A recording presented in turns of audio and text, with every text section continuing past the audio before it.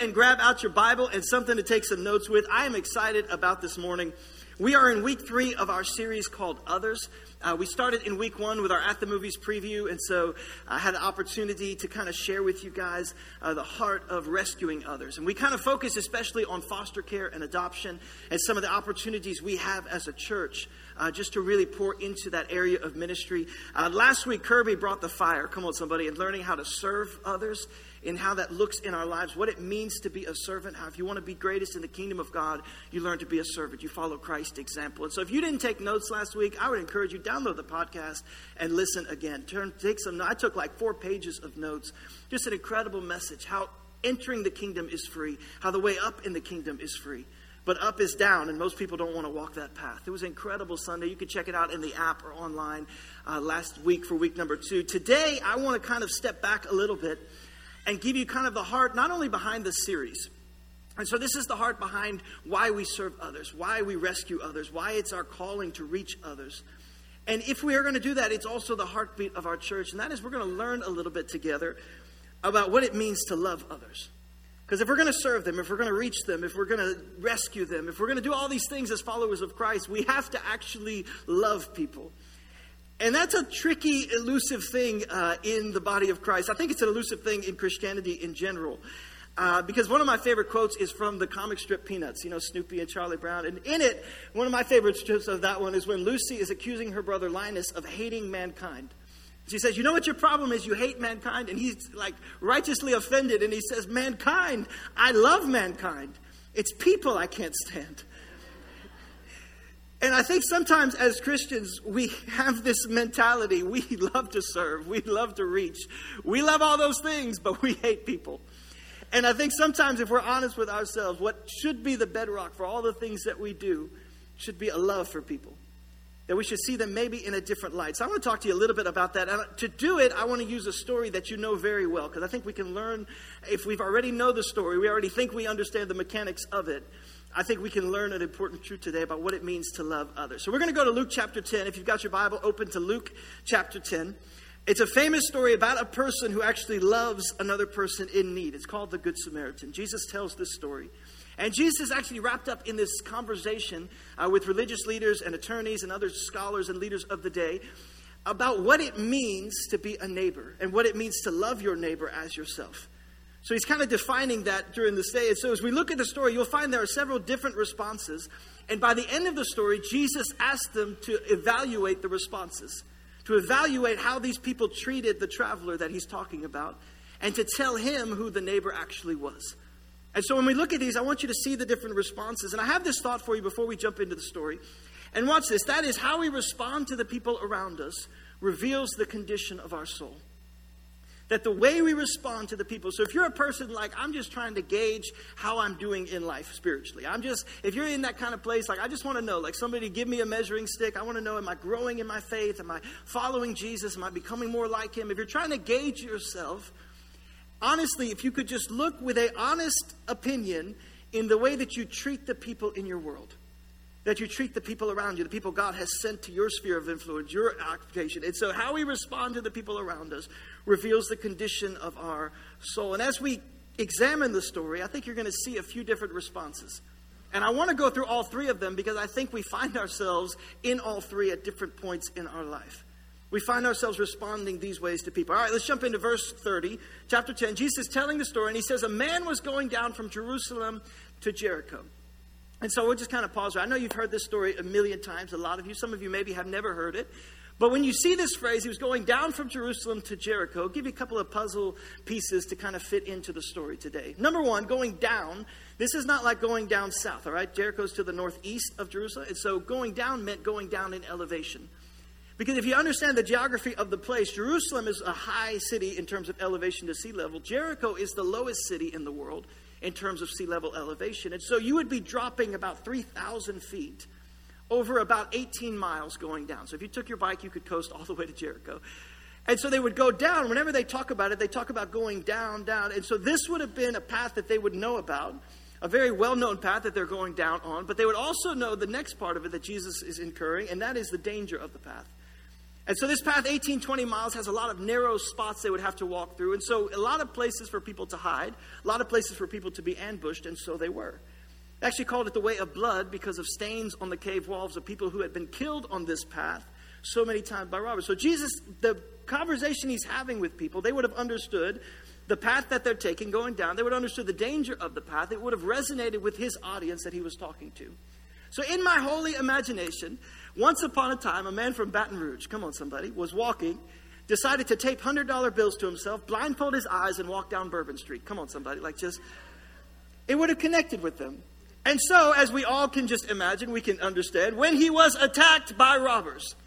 So they understand, this is what would have happened. He's asking for it. They stripped him of his clothes, they beat him, and went away, leaving him dead. And so this guy is laying on the side of the road. He's beaten, he's bloody, he's half dead. He's had all these things happen to him. He's in this worst condition he has. And so Jesus has set up this story.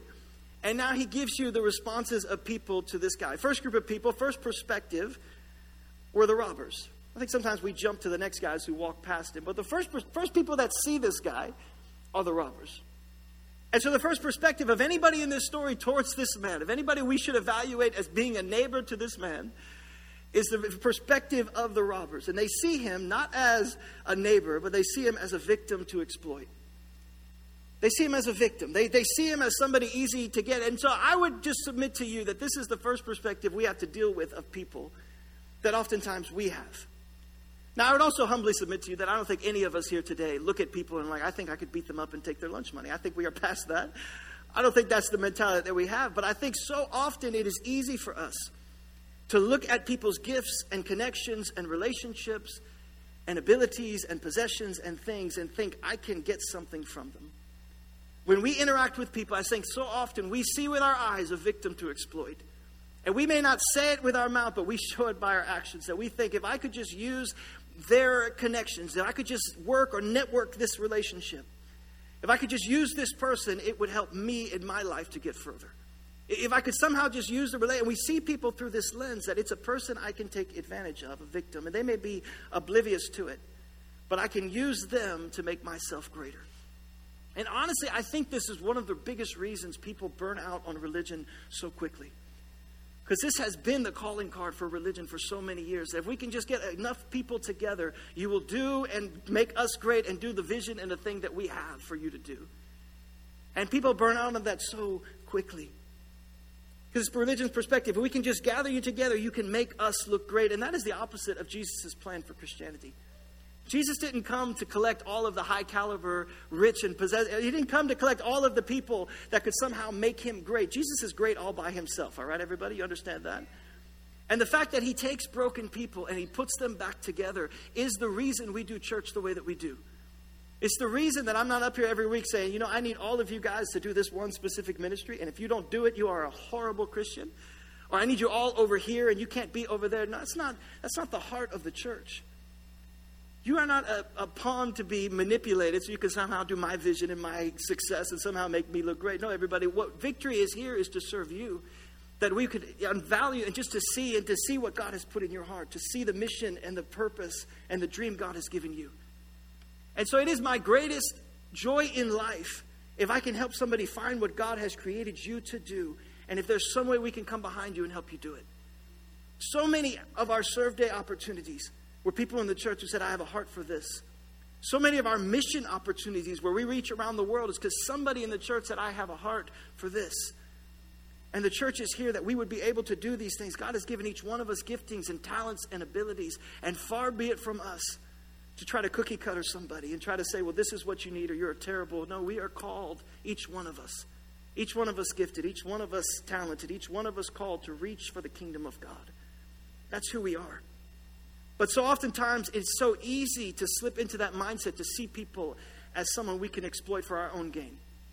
To see people as something. And so we are called, honestly, we are called to love people, to not see them as a victim to exploit. That's the first perspective. All right, then he goes on in verse 31. And he says a priest happened to be walking down the same road. So he just happened to be there. And when he saw the man, he passed by on the other side. So too, a Levite, when he came to the place and saw him, passed by on the other side, did the same thing. So the Levite and the priest, they represent for us a couple of religious perspectives. So they would have been the Christians of the day, the rule followers, the law followers, if you will.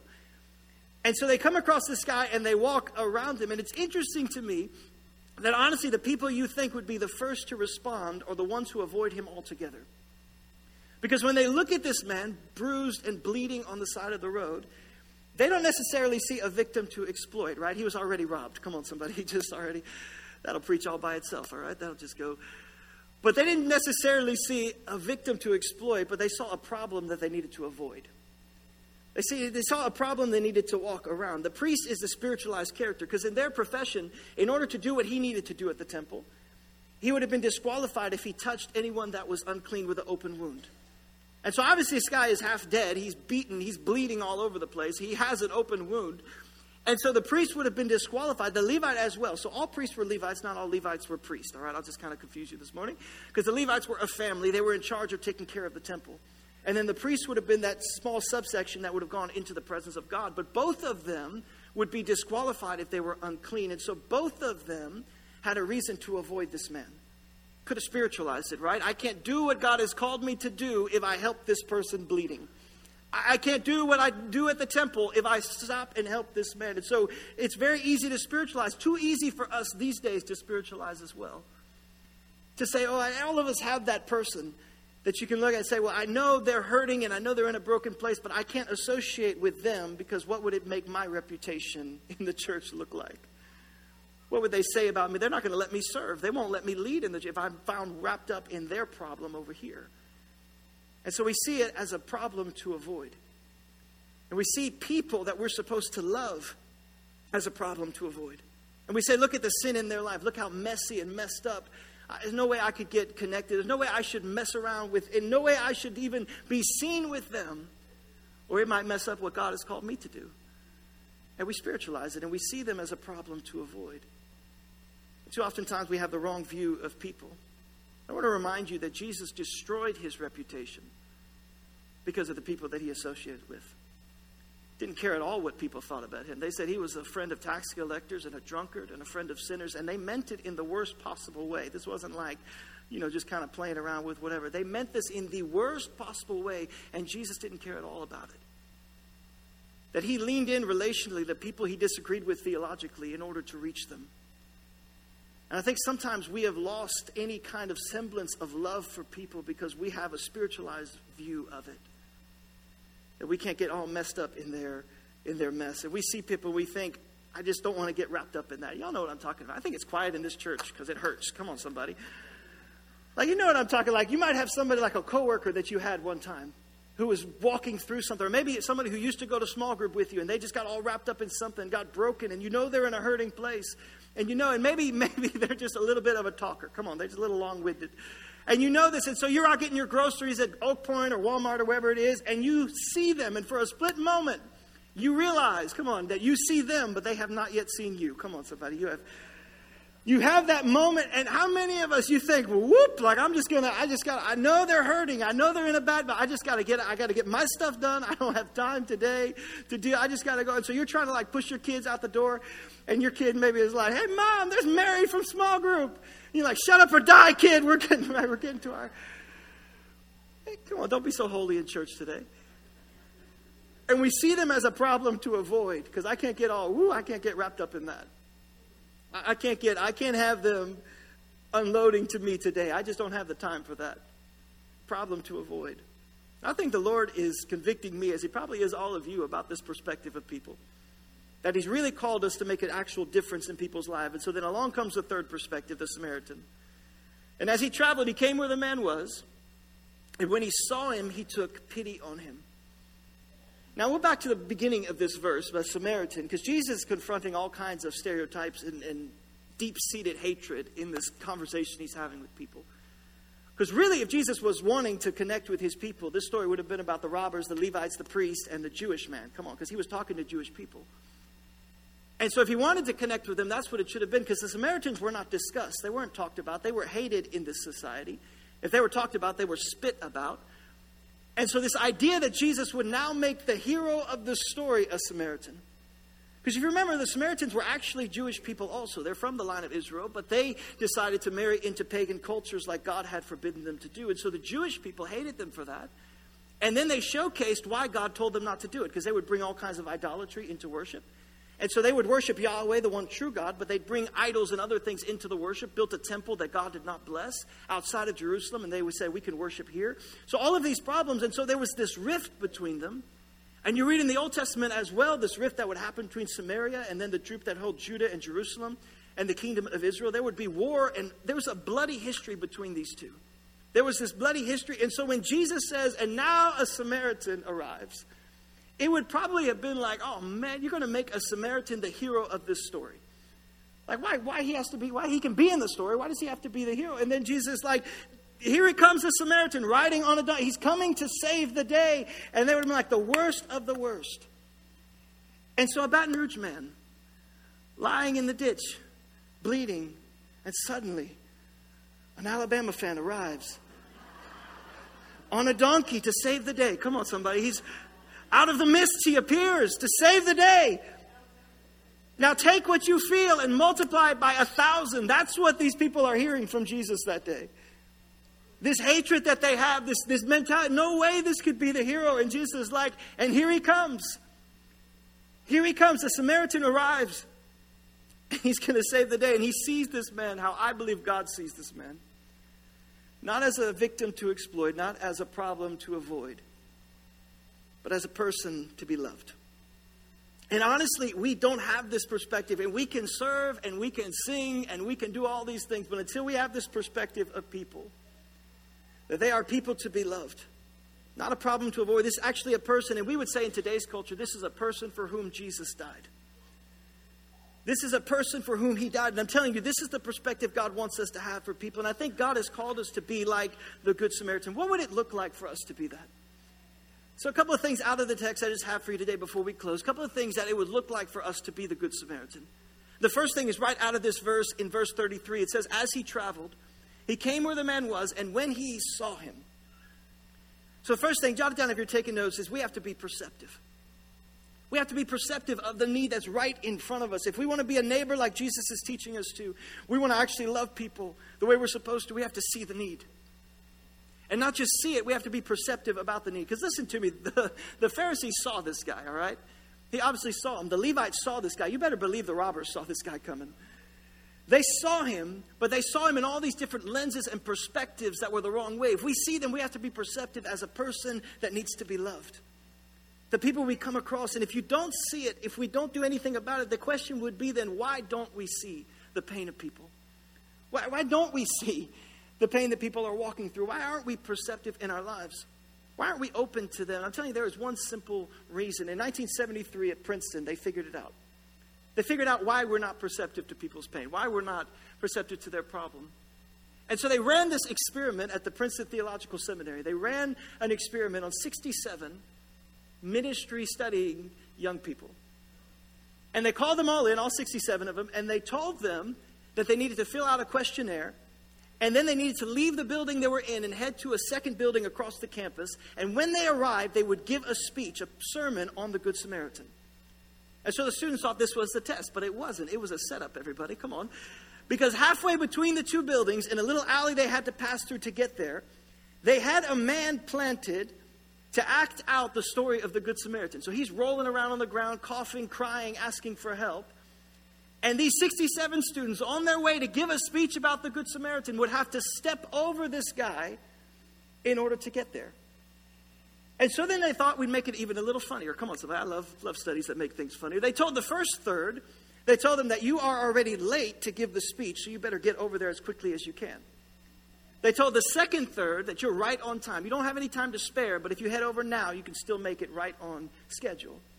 And they told the last third, you have plenty of time. You can get there whenever you need, but why don't you go ahead and just head on over? So it's fascinating to me, the statistics of these theological students going to give a speech on the Good Samaritan. How many of them stopped? How many of them stopped to help? Now, the ones that weren't in a hurry at all, only 63% stopped. 63%. Now, that is not great. I wish that was 100%. They have all the time in the world. And but at least it's more, it's the majority, right? At least 63% of them, Lord help them, right? They stopped for that thing. Of those they told that they were right on time, 45% of them stopped to help the man.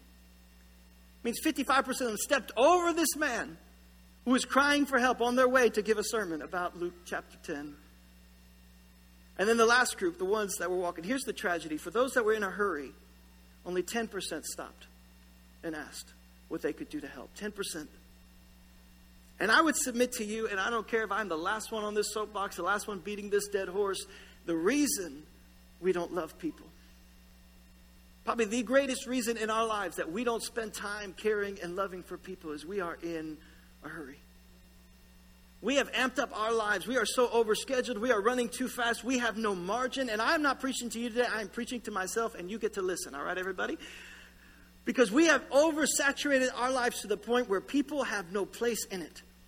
Where we are trying to accomplish the things on our checklist, and there is no room to love others. And too many times we are in the hurry of what we need to accomplish and focused on. Here's the principle. Jot it down if you're taking notes. Hurry is the enemy of love.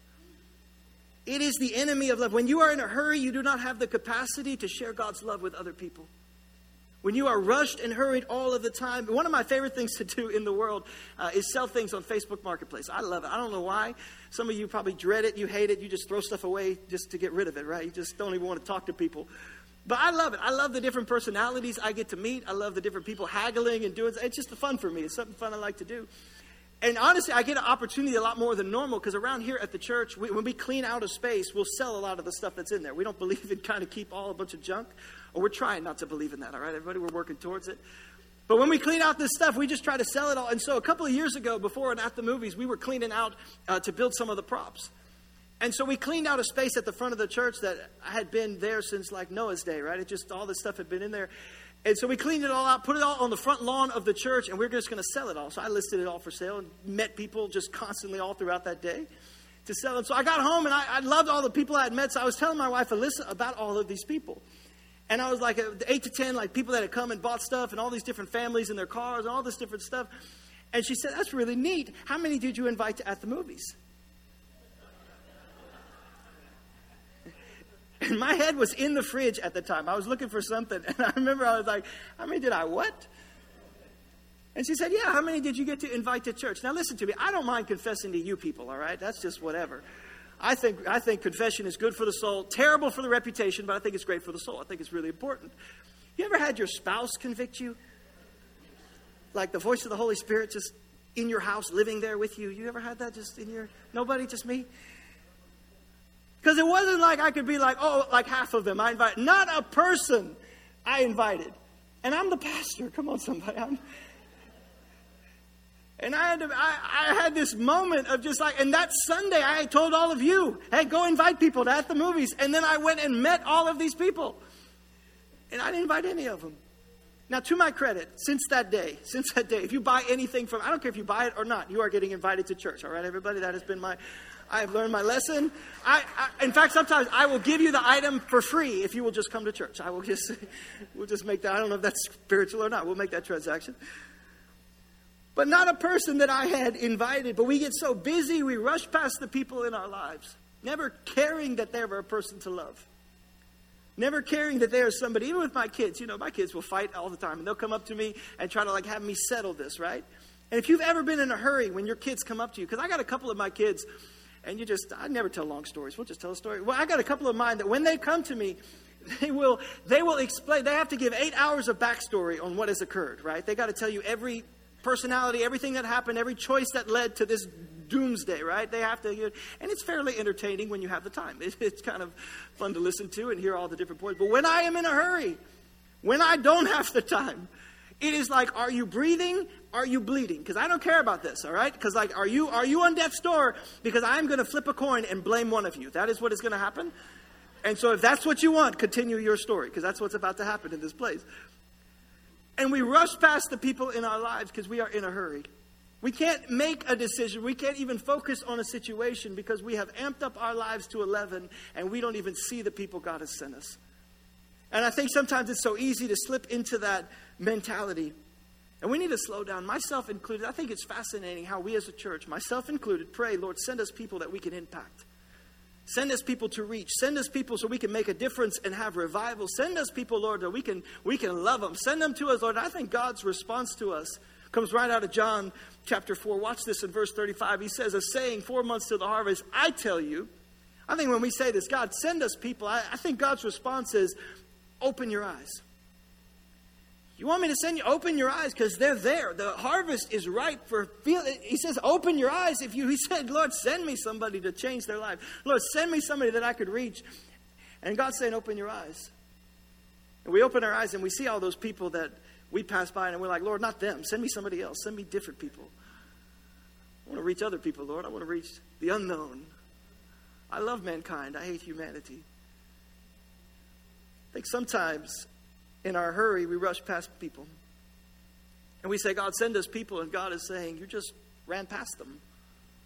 Like it was that person at Walmart checking you out, trying to share their life with you, taking forever to check out your stuff. And you were just like, okay, bye. And God's like, and now I tried to send you, and now I got to send somebody else to reach them. And we run right past the people in our lives. And we got to open our eyes and realize there are hurting people everywhere. I would wager every single one of us, today included, every single day will walk past people who are hurting. People that we are called to reach. And sometimes we will run right past them. Once again, it goes back to being perceptive. Back to our text, it says he saw him, and then he took pity on him. And so it's not just enough that we see, we're perceptive of what's actually happening to them. And then it says it breaks his heart. That his heart goes out to this guy. He sees the need, and then he has pity. When was the last time your heart broke for somebody else? Not the last time you stayed up late thinking about that, $50 more you could have made on a deal. Not the time, you thought you woke up thinking the perfect tweet that you could tweet out to make yourself look better. Not the last time that you just, you stayed up late trying to think about the opportunity that you missed. When's the last time that your heart actually broke for somebody? That your heart actually broke on behalf of a people group or a person who was in need? I think sometimes we go through seasons of life where we close our eyes. And it shouldn't be that way, but I think it's so easy for us to grow callous to the pain in the world around us. That we've seen it all before, and so it's just normal. We come across hurt people all the time, and I think we have to be sensitive to these people's lives. Not just perceptive, but sensitive. Lord, help me to see. Lord, open my heart to see. Help me to see the problems in my world. And then that's not even enough. Verse 34, watch this. And then kneeling beside him, the Samaritan soothed his wounds with medicine and bandaged them. So once we have the right perspective, we see the need. Once we have the pity and our hearts are open, then we have to actually do something about it. We have to be responsive. Not just perceptive, not just sensitive. We got to respond to the need. The need God has put right in our path. We have to take a step to make a difference in their life. And I think it's so easy sometimes for us to be responsive and to be aware in our thoughts and to be aware in the words that we say, but to be apathetic in our actions. Because we see it and we care about it. And I think that's the first step. And our hearts will break about it. And I think that's the next important step. But then we will say things like, the church ought to do something about that. Somebody ought to do something about that.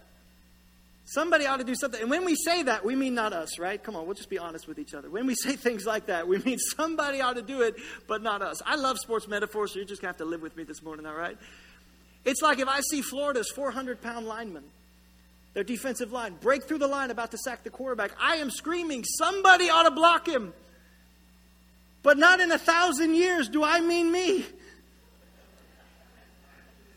And so it's so easy for us to be passionate from the sideline. It is very easy for us. That man moving at 20 miles an hour, 400 pounds of force. Not I, Lord, but somebody else. I think we all agree we ought to witness to people.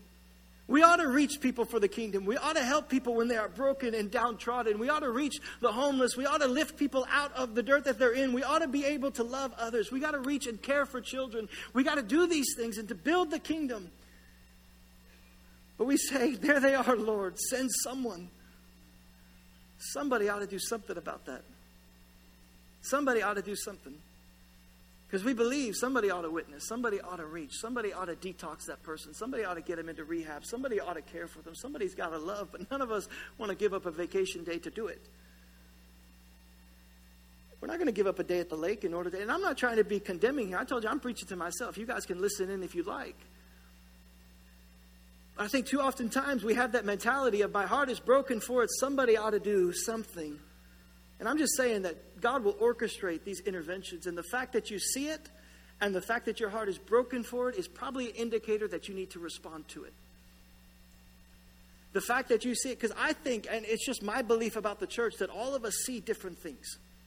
All of us are called in different ways. If you've ever had a conversation with somebody and thought, why are they not responding to this need the way that I am explaining it? Like, I see this need, I see this care, and I'm talking to you, but you're not having the same level of care about this people group or this problem. It's probably an indicator that you're the one to respond to it.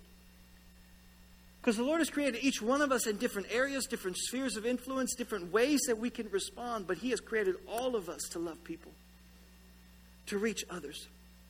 And so when you look at our city today, or you look at our area, or you look at our world, some of you may be broken over the culture shift that has happened.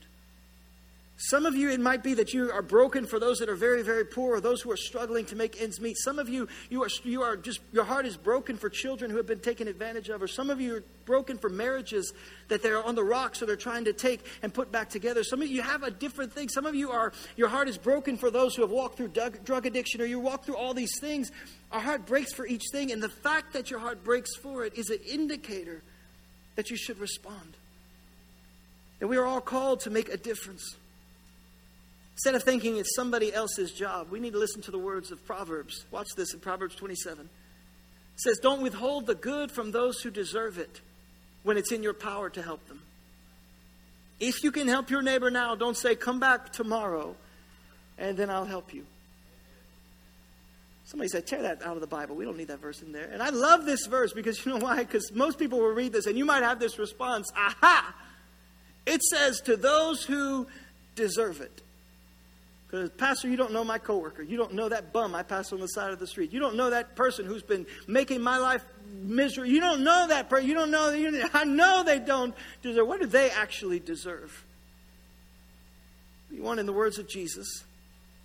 Because Jesus looks at him and he says, you have heard it said. You have heard it said. If they're not your neighbor, then you're off the hook. You've heard it said, if they're not your neighbor, you're off the hook. If they're your enemy, you get to hate them. If they're your neighbor, you can love it. If they're not that, you've heard it said. But Jesus said, a new commandment I give you. I tell you, love your enemies. And pray for those who persecute you. You know what your enemies deserve? They deserve your love. You know what the people who persecute you deserve? They deserve you to pray for them. Some of you are like, I'll pray for them. I'll pray. I got a prayer for them right now. That's not what it's talking about. It's saying praying for them. People who hate you and persecute you, love them and pray for them. It's what we've been called to do. And when we do, when we make the difference, when we respond, there's always a cost. Watch this. When we do it, he put the man on his own donkey. He brought him to an inn, and he took care of him. Inconvenienced his own time, his own journey, wherever it was he was headed. All the stuff that he needed to do, it says he helped him. And too many times we see the need, but we're not willing to pay the cost. Because there's always a price, and it is different every single time. If we pray, God, use me, but don't inconvenience me. God, use me, but don't actually ask anything of me. Make it easy, Lord. Make it easy to serve. Make it easy to love. Because sometimes it will cost you something. It will cost you finances. Sometimes it'll cost you relationships. Sometimes it'll cost you, even like your feelings about the matter. Sometimes it'll cost you your pride. Come on, somebody. Sometimes it'll reach right in there and grab that little pride demon that sits on your heart. It will cost you something to love your enemies, to pray for those who persecute you. There's always a cost involved. Like I remember about 10 years ago now at the church, we had an outreach to the homeless. Down in downtown Baton Rouge for like 3 years, we did this Tuesday kind of breakfast and food and kind of Bible study outreach down there. And so every Tuesday we would roll up and kind of load everything. And we would take outreaches and gifts from the church down there. So clothes and bags and different things that we would take with us to minister and to bless them. And so usually clothes was the number one thing we could take. And so we'd take mounds of clothes. And I remember there was one guy who would kind of hang around the outside of the circle when we would have the Bible study. He never said anything. But he would come every Tuesday for 2 years.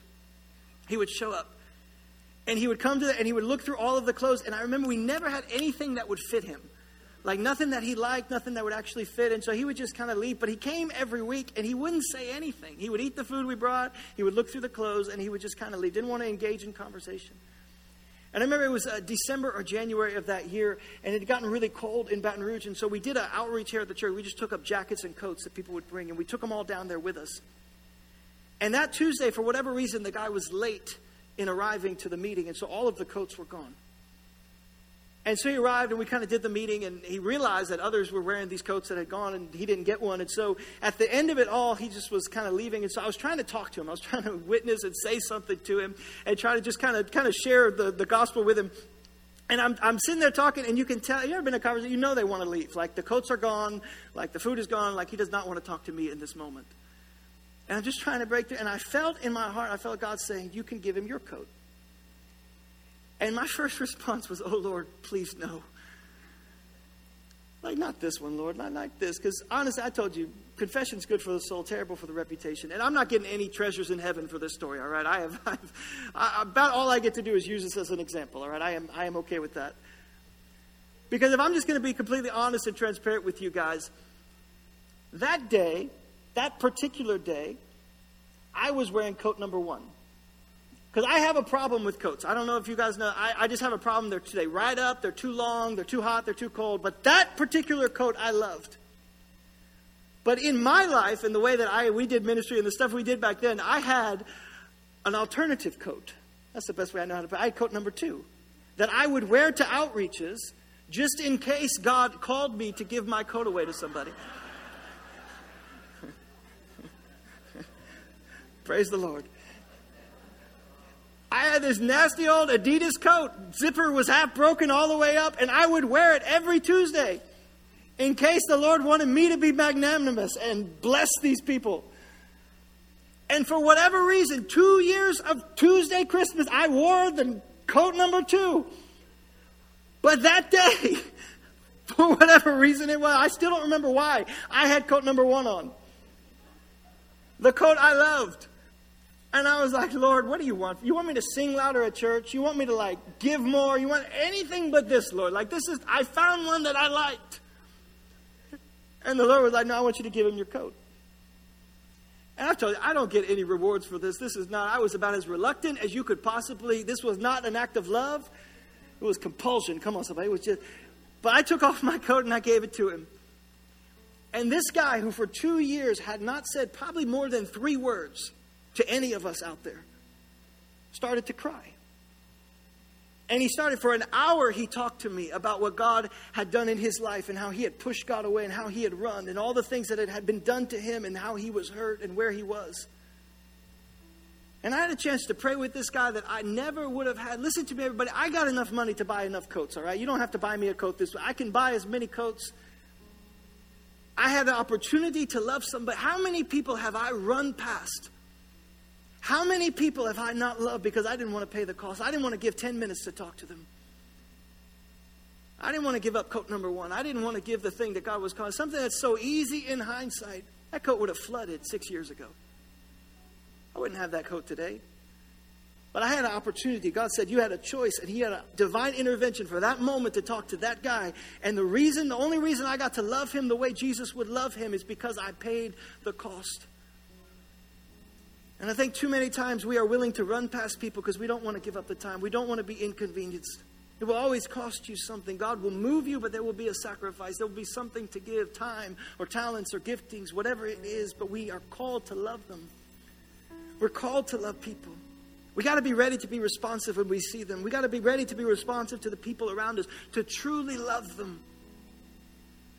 To love our neighbor as ourselves, because that is the life that Jesus has called us to live. Every head bowed, every eye closed today as we close in prayer. Father, I just want to pray that you would put a love for people in our hearts. God, truly give us a love for people.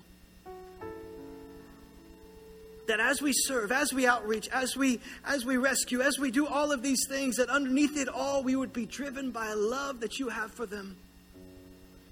And God, we know there are broken people all throughout our lives this week. And so, Lord, open our eyes to see them. God, show us the person, even as we leave today, show us the person who is broken and hurting. Show us the person who needs the love of Christ in their lives. Show us the person that we can reach. Take the scales off our eyes. Let us see them. Let us be perceptive, God, and then respond to it with the love that you have. Every head bowed, every eye closed. There's some of you here today, and you are in no position to even begin to love somebody else. Because to be honest with you, you're the person in the story on the side of the road. You've been broken or abused or taken advantage of and left. And now you're bleeding and you're hurting.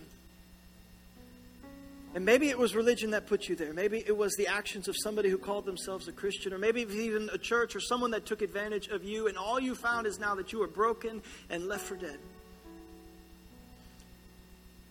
And you find yourself this morning far from God. First thing I want you to know is that was not God that treated you like that. That's not the perspective God has of you. That was people. And if I could tell you one thing this morning, it's that God loves you more than you could possibly imagine, and that God still wants you. No matter what you've done, no matter what's been done to you, no matter where you find yourself, God still loves you and He still wants you. And the message of the cross is not that Jesus came for perfect people. The message of the cross is Jesus came to die for us while we were still sinners.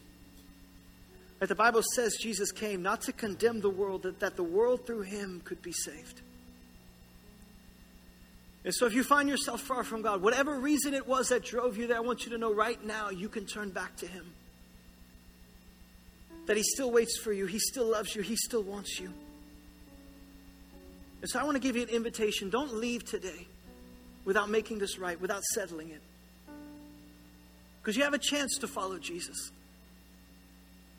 This is not about me. This is not about a church. This is not about any back room to take you to tell you the tense. This is about you and your Savior right now making a decision to follow Him. Making a decision to accept His sacrifice on the cross.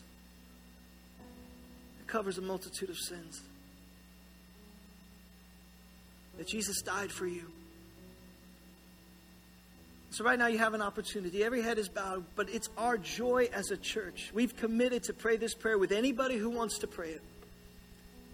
And to walk this path with anybody who wants to walk it, to follow Jesus with all that we are.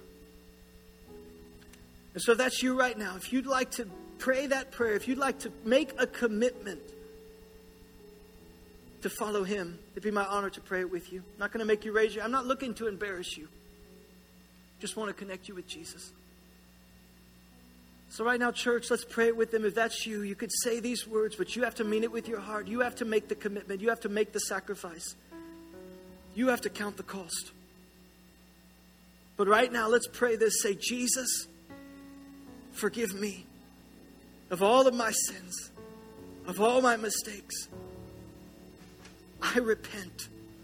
I believe you died on the cross. I believe you rose again. And I make you the Lord of my life. Now, Father, I thank you for every person here, God. I pray, Lord, you would use each one of us to be a light to this world, to love those that you have brought across our path. That you would use us, Lord, to make a difference. God, we pray you would help us to lift Jesus high in every opportunity, to show the love of Christ to the people around us, to love people genuinely, to love them. Give us eyes to see this week. It's in Jesus' name we pray. And all God's church said amen and amen. Come on, church. Can we give God praise for what He's done today?